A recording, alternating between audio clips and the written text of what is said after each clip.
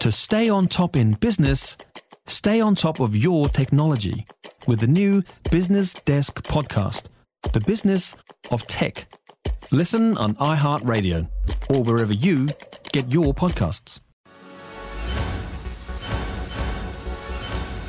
From the Newstalk ZB Newsroom, this is Newsfix. Good afternoon, I'm Raylene Ramsey.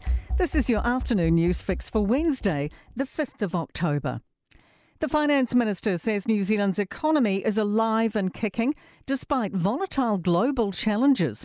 Treasury projected a $19 billion deficit in the budget, but today's updated financial statements show an actual deficit of $9.7 billion for the last financial year. Grant Robertson says our health response during the Delta and Omicron outbreaks has also led to one of the best economic responses in the world. The overall economic result is strong, and it gives us a better starting point than most other countries to deal with what is undoubtedly a deteriorating global environment. Belief interest rates are on a one-way trip upwards as economists anticipate more OCR hikes in coming months. The Reserve Bank's increased the official cash rate 50 basis points to sit at 3.5%. It's an unprecedented fifth consecutive 50 basis point rise.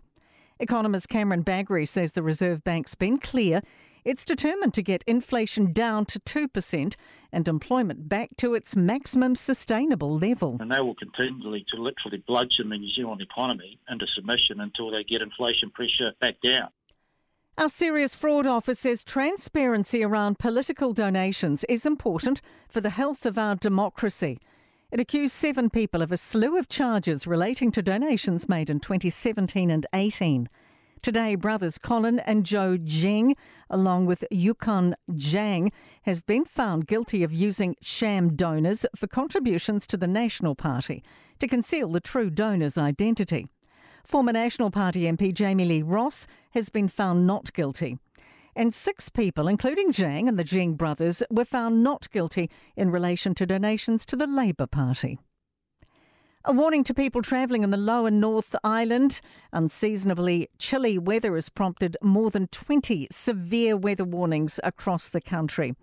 Waka Kotahi's Emma Spate says they'll be monitoring roads in Greater Wellington and recommends people check conditions before driving and delay travel if needed. Police say it was inappropriate for an officer to dress up as a window washer to catch drivers committing traffic offences.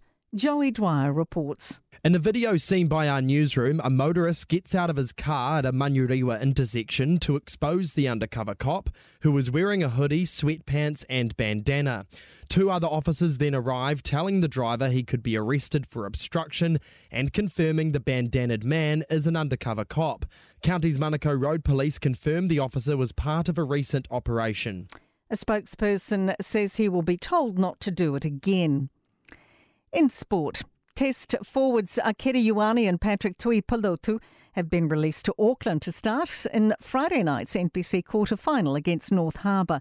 Auckland also have Roger Tuivasa-Sheck starting on the right wing again. Golf, coastal rowing and BMX have been added to the 2026 Commonwealth Games schedule in Victoria.